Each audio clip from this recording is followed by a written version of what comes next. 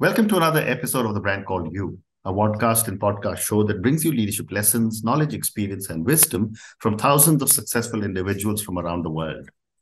I'm your host, Ashutosh Garg, and today I'm delighted to welcome a very senior and accomplished professional from Vienna, Austria, Mr. Erik Meyers. Erik, welcome to the show. Thank you. Welcome. Thank you for the invitation. Thank you. Erik is the head of global marketing and communications and corporate communications of Lohmann and Rauscher. He's an award-winning author of a book titled The Accidental Change Agent, a fresh take on organizational change, and we'll speak about his book in a little while. So, Erik, before we start speaking about Lohmann and Rauscher, tell me a little bit about your own journey. I would say it's been quite international, quite varied, which for me personally was very enriching, but also I think is very important for people. I originally am from the US, as you probably can hear from my English. I've lived in Europe for now this year, 25 years. Wow. I've had hard to believe. I've had a varied career working in both IT development, IT support, long and varied in-depth experience in communications in various, mainly large companies, but also family-owned companies where I am now, in several countries.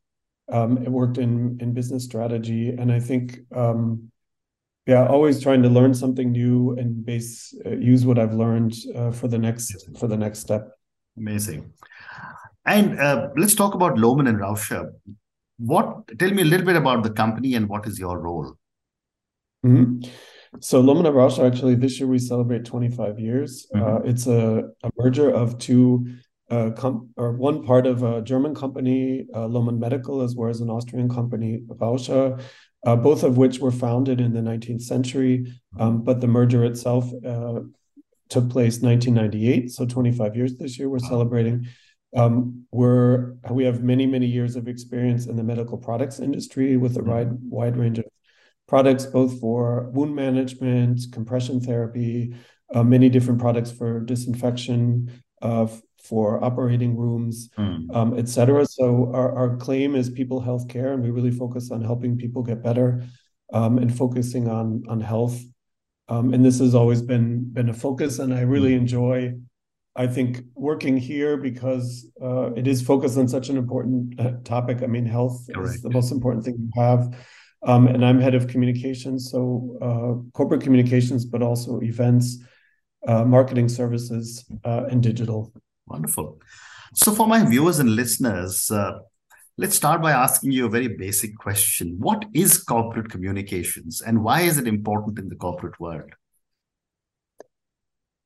Excellent question. Corporate communications is so important because, whether you're an employee, a prospective employee, a customer, a prospective customer, you want to understand what a company does, what the direction is, where they're going, where their successes are, what their focus are. And our job is to basically provide that information, but not just information, also encourage and promote dialogue, both within the company and between the company and stakeholders. I think, if somebody's looking for a company today, they're looking to buy something or looking to apply for a job, they need to be able to also find information about the company. It's not just something they think of immediately. So our job is to make sure that's known, because I think former colleagues said perception is reality. If you don't find something or you don't find enough, you may think about the company in a certain way, which isn't necessarily true. So providing information and dialogue, I think, is very important, and also the focus. And one of the things that, based on my experience and having spoken to many people, one of the things that is important is to build a strong corporate image, which also I'm sure is part of your mandate. My question is, what goes into building a strong image?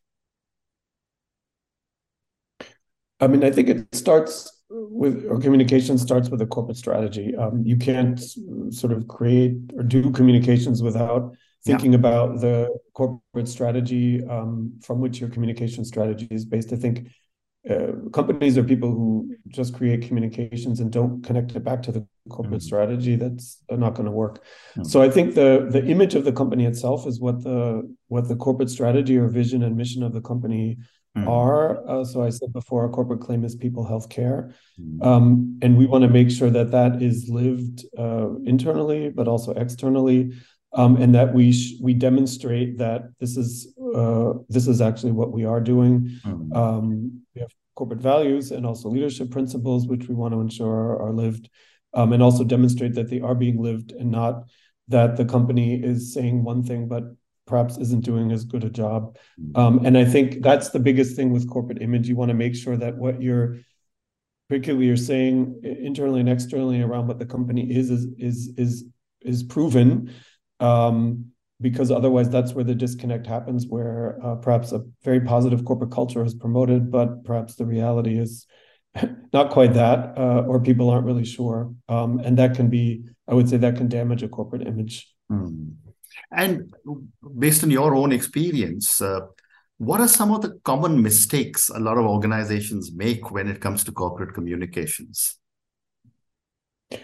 I think one I just mentioned, not connecting what you do in communications to the corporate strategy. And I think the other thing which I've seen, unfortunately, is, I mean, if you work in corporate communications, yes, you're in a very senior role or you work with senior leadership, but you still need to understand in depth what the company does, who are the customers, what are the products. And I think if you don't understand that, you really can't do your job. So it's not just about sort of high level strategy messaging, but really understanding what the company does, because otherwise you can't communicate. And I think also in corporate communications or communications in general, they tend to try to spin everything so everything's amazing. I think everything is not always amazing, and people are quick to, I would say, smell the if I may say BS that may be said. So particularly if in a merger and acquisition moment, employees want to understand, what the reasons are, but what may happen, and or a negative a crisis, even where you try to spin it positively, doesn't work. I think one key thing is also being open and honest with whomever you're talking to, whether it's internal or external. That gets you a lot of trust. And otherwise you can it can backfire, because if you try to spin it too much positively, these days, particularly, everything will be found out at one point, and then you end up having a bigger problem than you probably wanted. Well said. It's also often been said, Erik, that a reputation can be destroyed very, very easily, but it's very tough to rebuild it. From a corporate communications perspective, what, in your opinion, are some of the most important qualities the leader should have? I think it comes back to what I was just saying about corporate communications. I think being open and honest, and creating a basis of trust. So when people hear the person speaking, say the CEO, they know that what they're saying is being open and honest. And if there are problems, not trying to explain them away or worse, blame somebody else. I think taking responsibility also, because that's the role in general, the CEO.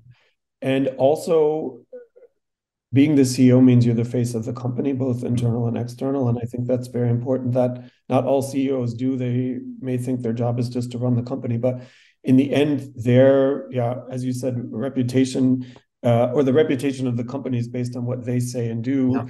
And particularly for companies on the stock exchange, one wrong word or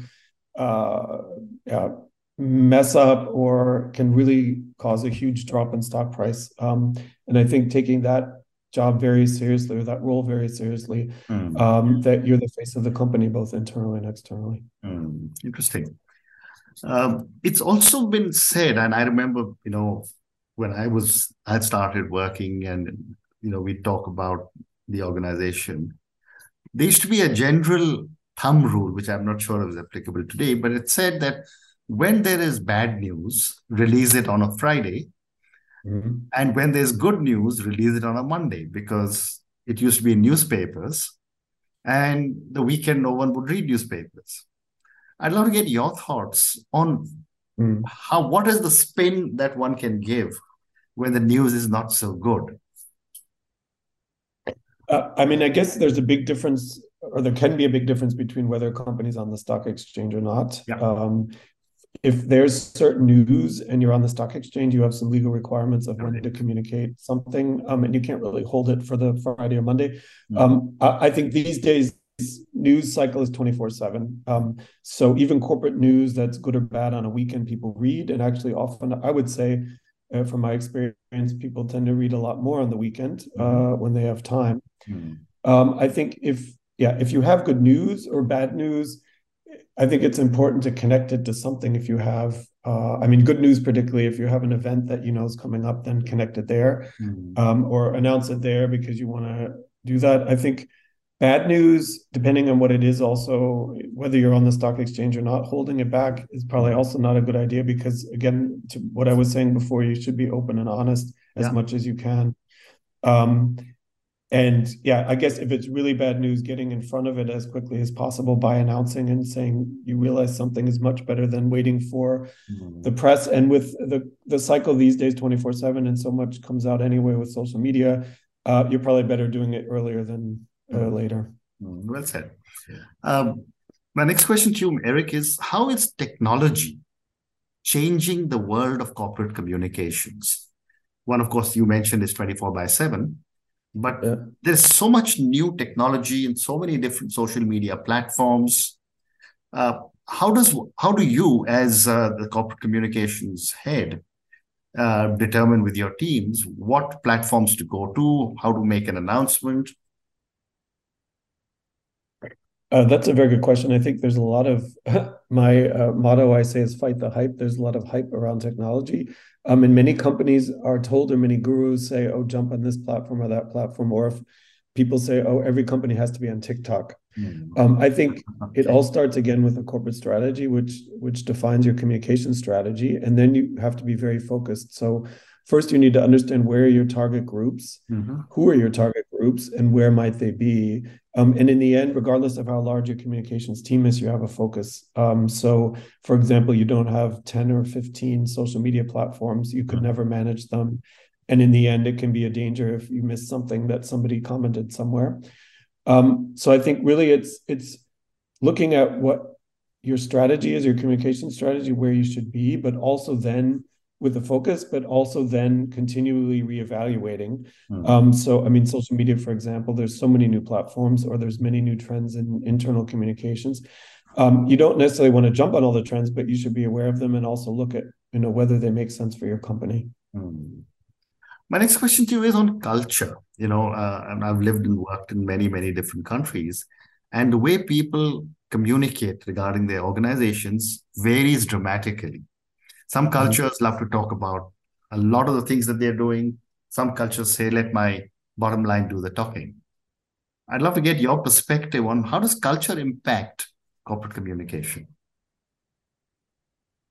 That is something that fascinates me. And particularly in global companies, you really need to be, I would say, you need to be global, meaning you understand that there are these different cultures, particularly different languages, and what they want to hear, how they want to hear it is different. So I think when you're working in a global company, you really need to have people in the local countries who can work with you to understand what the key topics are. And I think from a global perspective, the biggest thing is also to watch what you're communicating. You can easily overwhelm, particularly employees, with 20 key important topics, which maybe headquarters thinks is important, but the people on the ground are often dealing with sales, customers, and don't have that much time. And I think you need to really be careful on what you translate or not. I mean, most companies, English is a key language, and people, I would say, at least passive English, if you work in a global company, it should be quite good. But then again, for instance, our company, we have half of our team members that are in production or logistics, and their English maybe isn't that good.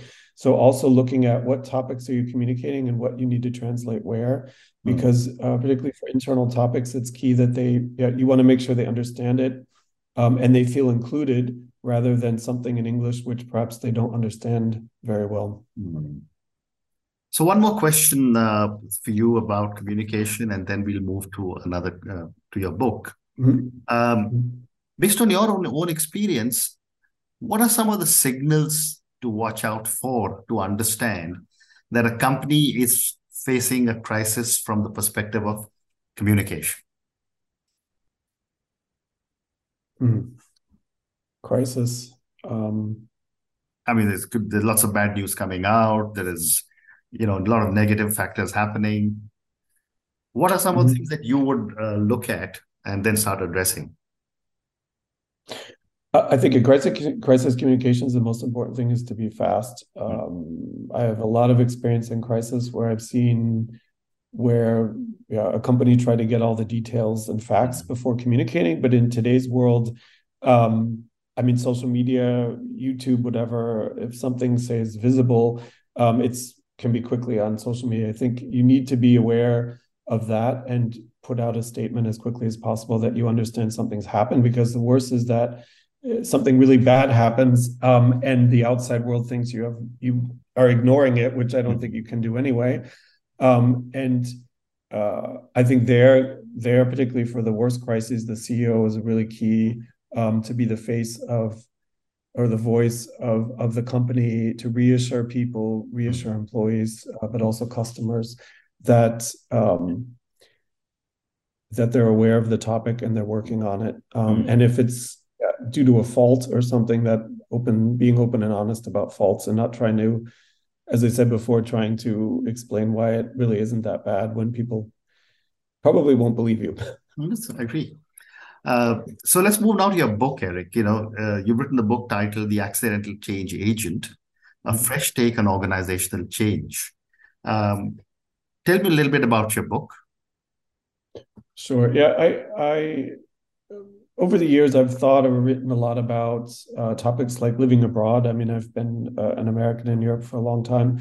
I have a wide, in-depth experience also on digital transformation, digital communications and marketing, and communications. And I decided to put this book together. It's sort of, I call it a series of essays and musings also, on my experience in business around these topics. Also, I think heavily focused on what I said before is my motto, fight the hype. So really trying to not just, I say, regurgitate what a lot of people are saying or hyping, particularly around digital, but explaining what my experience is also around leadership, as a leader, or seen good or bad leadership. So it's,